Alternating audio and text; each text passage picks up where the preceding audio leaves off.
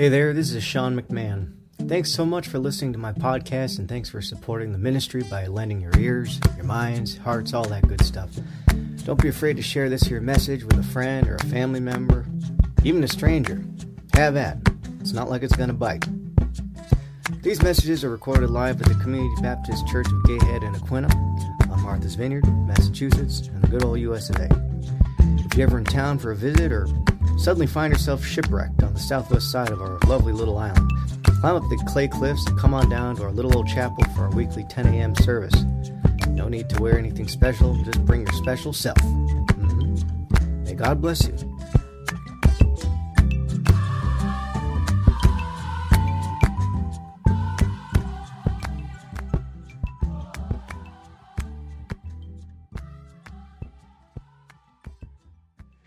Scripture reading today is taken from the book of John, chapter 1, verses 16 through 17. From his fullness we have all received grace upon grace. For the law was given through Moses. Grace and truth came through Jesus Christ. The word of the Lord. Thanks be to God. So this past week, in passing, I read the following words. Listen carefully. I'm so sorry to all of those out there who have been abandoned and mistreated by your loved ones because they chose religion over you or politics over you, left or right. That's not what it's supposed to be about. End quote. And these were the words of Mr. Jay Baker, who is the son of Jim and Tammy Faye Baker. You all know that name? You ever heard of Jim and Tammy Faye Baker? Oh, yeah.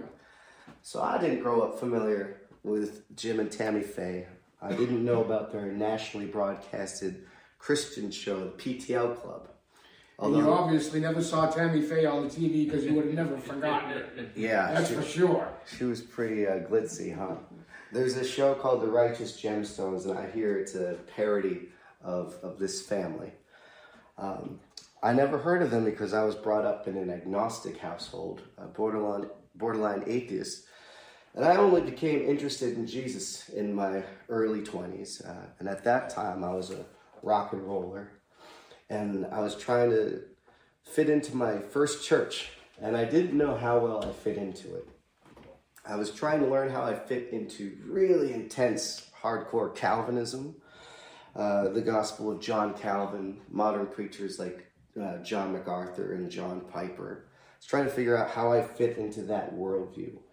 I don't know if you're familiar with it, but at least in the church I was a member of, trying to fit into that felt overwhelmingly like my beliefs and my behavior were under scrutiny for sin and especially for heresy.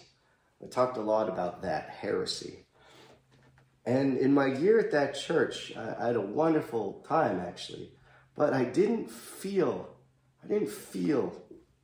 like I was partaking of the gospel of Jesus that I had first read about in the Bible and that motivated me to try to go to my first church, you know? Well, it was around that time, after a year of this experience, which was a little discouraging, I ran into a book by Jay Baker, and the book was called Fall to Grace. Fall to Grace. And he writes candidly about his life, his alcoholism, and his intense lifelong desire to live a godly life, right? Being brought up the way he was. And his intense shame as a youth, feeling like he failed to live up to it, right? And of course, his shame over the sins of his father, because if you don't know, the PTL Club, the Baker's family ministry, went down in flames over the type of controversies that now people consider kind of commonplace for multi-million-dollar Christian ministries in the United States. There were financial crimes, marital crimes that Jim Baker got in trouble for. Well, when Jay Baker was just a little boy, this is when this controversy happened. The entire world turned against his family, right? They were all over the news and they were making fun of the Baker family. And what hurt Jay the most, as a young kid, was how the Christian world turned against him. He thought the Christians were supposed to forgive. That's what his dad taught every Sunday on TV. And so if Christians couldn't be relied upon for forgiveness, where was he going to find it? He was trying to find it with God, and he was struggling to. he started to have doubts about his faith. He started to struggle a little bit. And he wandered from the faith, and he started living a harder and harder lifestyle. And he was kind of falling from grace, is how it looked from the outside world. That isn't, of course, until he fell to grace. Fell to grace.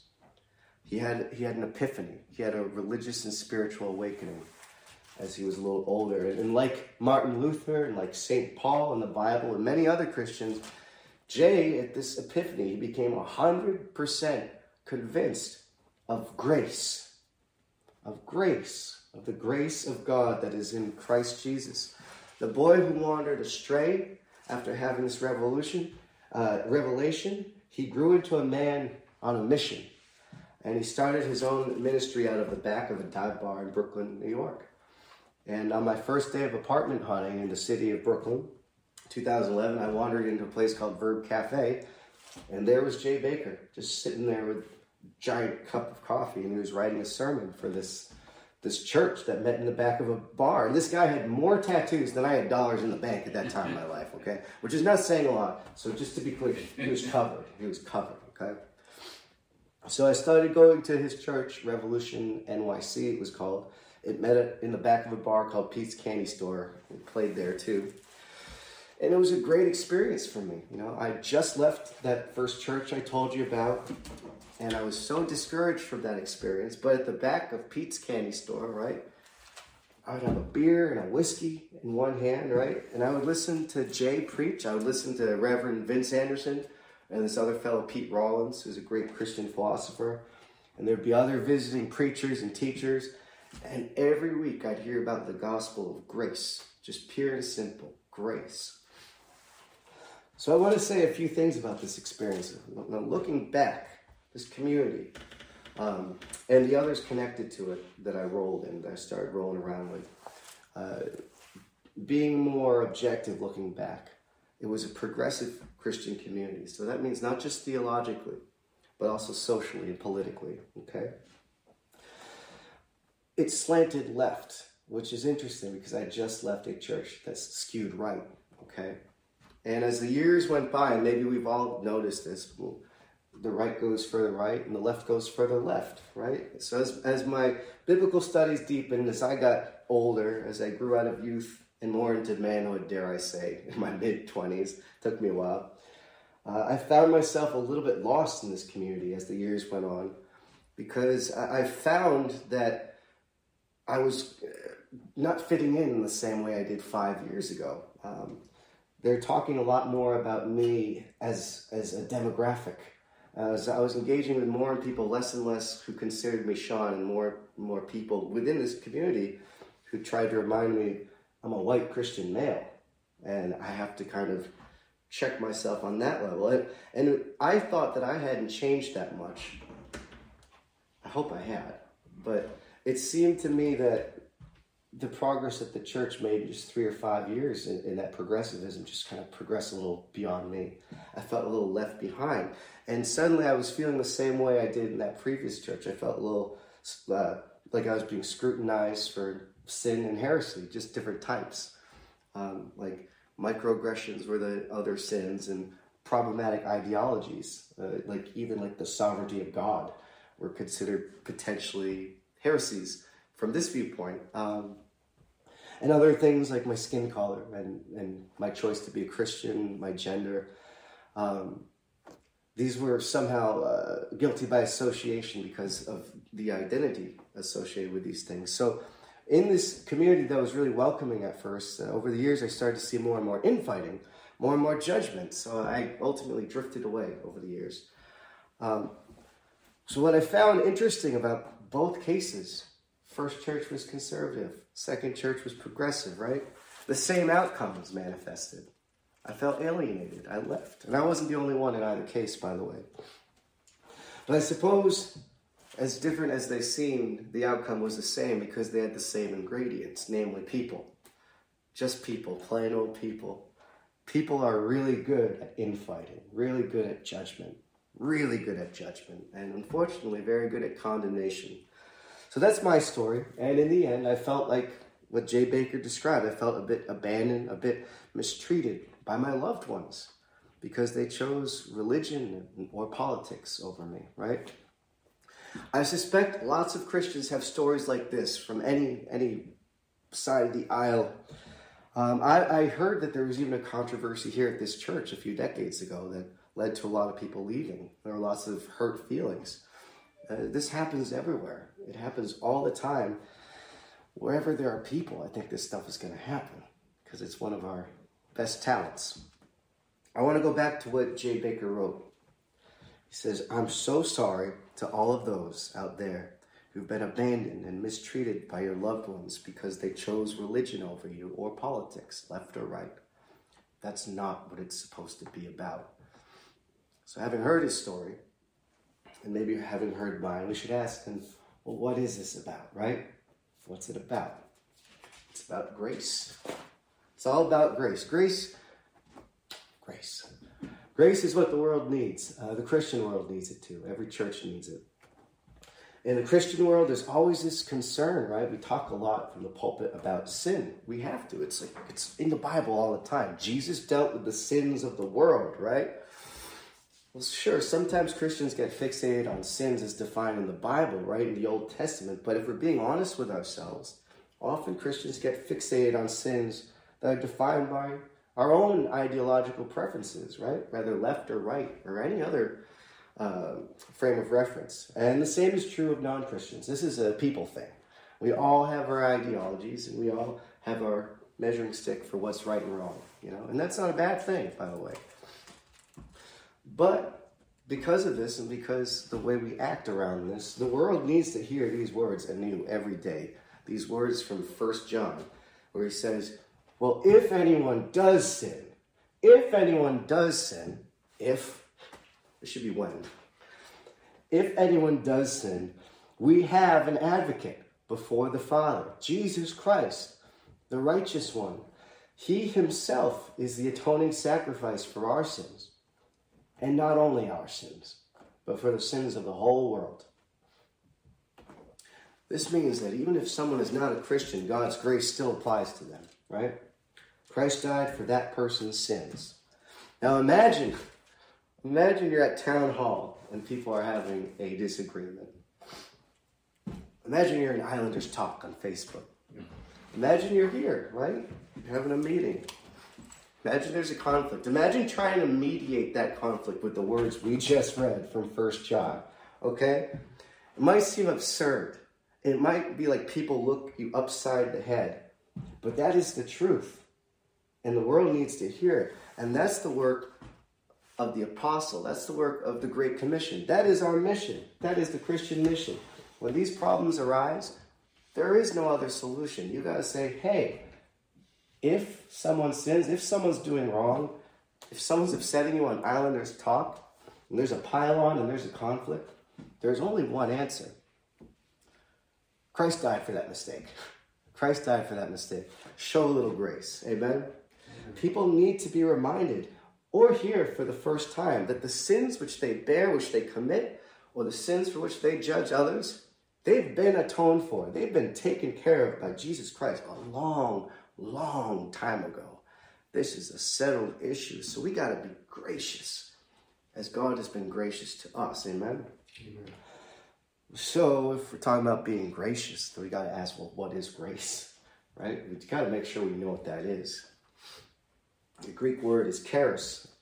That word means gift. It means gift.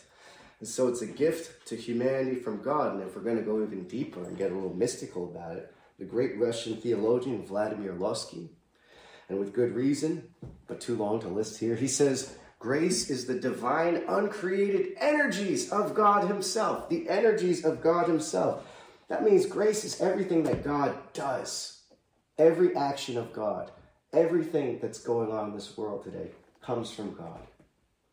And it's grace. That energy is grace. It is the divine nature in action. And it gets complicated, and we're not going to go that deep into his theology. But most importantly, what he points out is throughout the Bible, says grace is revealed and mediated to humanity by the knowledge of Christ. Grace is revealed and mediated to humanity by the knowledge of Christ. And here's what Peter says about it in 2 Peter chapter 1. He says it as a greeting, but this greeting is so deep, guys. This is deep. Peter says, grace and peace be multiplied to you through the knowledge of God and of Jesus Christ our Lord. His divine power has given us everything we need for life and godliness through the knowledge of him who called us by his own glory and excellence. And through these, he has given us his precious and magnificent promises, so that through them, you may become partakers of the divine nature. Has anyone ever greeted you like that before? That's right at the beginning. That's his greeting. And do you see how he started the passage with grace and brought it back to the divine nature, right? The energies of God. It shows how intimately they're connected. What he's saying is, by the knowledge of Jesus, by hearing about him and knowing who he is, just by hearing about him, just by reading. If anyone does sin, we have an advocate before the Father, Jesus Christ, the righteous one. He himself is the atoning sacrifice for our sins, not for ours only, but for the sins of the whole world. You hear that, your brain processes it. That is a grace bomb. You were just given grace. Grace, divine energy from God, just entered you. By the knowledge of Jesus, we receive grace. Thereby, is what Peter says, we become partakers of the divine nature itself. Grace. That's what grace is. That's how we become gracious. Have you ever heard a greeting like that? That's so deep. What is the spirit of grace? How does grace behave, right? What's its nature? What's its expression? John gives us an important clue in the first chapter of his gospel when he says, the law was given through Moses. Grace and truth come through Jesus Christ. He puts them against himself. For John, grace is to be contrasted with law. Grace is always contrasted with law throughout the Bible. Why are they pitted against one another, right? Well, St. Paul tells us in Hebrews that it's because the law is weak and useless, because the law doesn't make anything perfect. While with grace, a better hope is introduced by which we draw near to God. Draw near to God, have intimacy with him, right? Nowhere is it said of the law in the Bible that it can make one a partaker of the divine nature, like Peter says about grace, right? Far from it. Instead, St. Paul says the sting of death is sin and the power of sin is the law, right? That's an equation. Law equals power of sin. Sin equals the sting of death. Ouch. Okay, that's the law. And bear in mind, the law was Paul's form of religion, right? Remember what Jay Baker said about people choosing religion over the loved ones. Do you see how the law at work in religion can be a convicting power, a system of judgment, right? It can be true whether law in religion, whether law in politics, whether having law in culture, in common conversation, like when islanders talk. The little ins and outs of being an islander that not everyone knows because it's not written down. Even that's the spirit of law, right? Paul says elsewhere, apart from the law, sin is dead. Once I was alive apart from the law, but when the commandment came, sin sprang to life and I died. There's that connection between law, sin, and death again. And it's not that the commandment of the law, immoral, is bad in itself. The law is holy, he says. The commandment is holy. It's righteous. It's good. But in order that sin might be exposed as sin, it produced death in me, he says, through what is good, so that through the commandment, sin might become utterly sinful. Basically, the law condemns sin. That's all he's saying. But that kind of hurts me when I do a sin because it's meant to punish me, right? It produces death in me. So let's take note of what we're learning here, because for all the judgments y'all can pass on one another in the world, right? We all do that. Your judgment might indeed be just, right? The standard by which you judge might actually be holy, righteous, and good. In short, you might be right when you do that. You might be right, but it produces death in those you condemn if you're going to exercise that judgment on people. You might be right, but it produces death. That's what St. Paul says. That's the power of the law. Okay? And for this reason, Paul says, power of the law is weak and useless because it doesn't make anyone perfect. It doesn't help. And it doesn't make anyone partakers of the divine nature. It just alienates them from God. Right? It just condemns them. Okay. So it's not just for these reasons either that it's vain and futile of us to judge and condemn. It's also futile because it's no longer cosmically relevant. Okay, and let me explain what I mean by that. It's because of the cross. Okay, the cosmos are a different place since the cross. It says in Colossians chapter 2 that God forgave us all of our trespasses. He forgave us all of our trespasses, having canceled the debt ascribed to us in the decrees, aka the law, that stood against us. He took it all away, nailing it to the cross.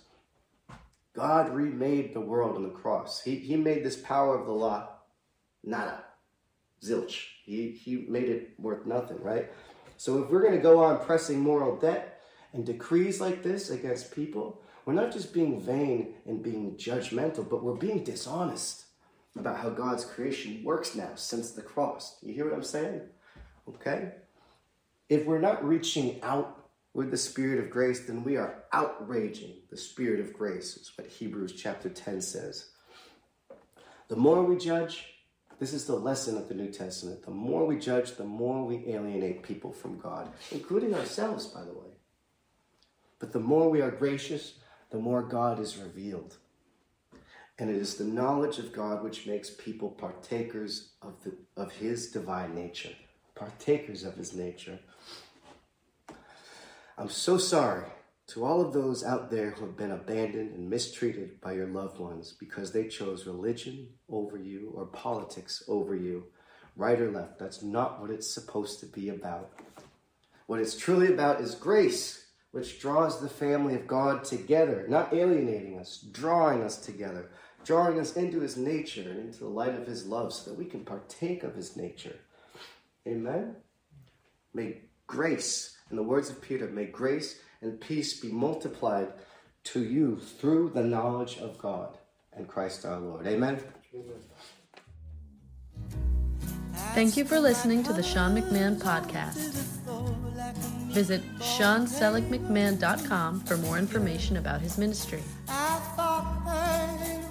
For more about Sean's music, please visit workmansong.com.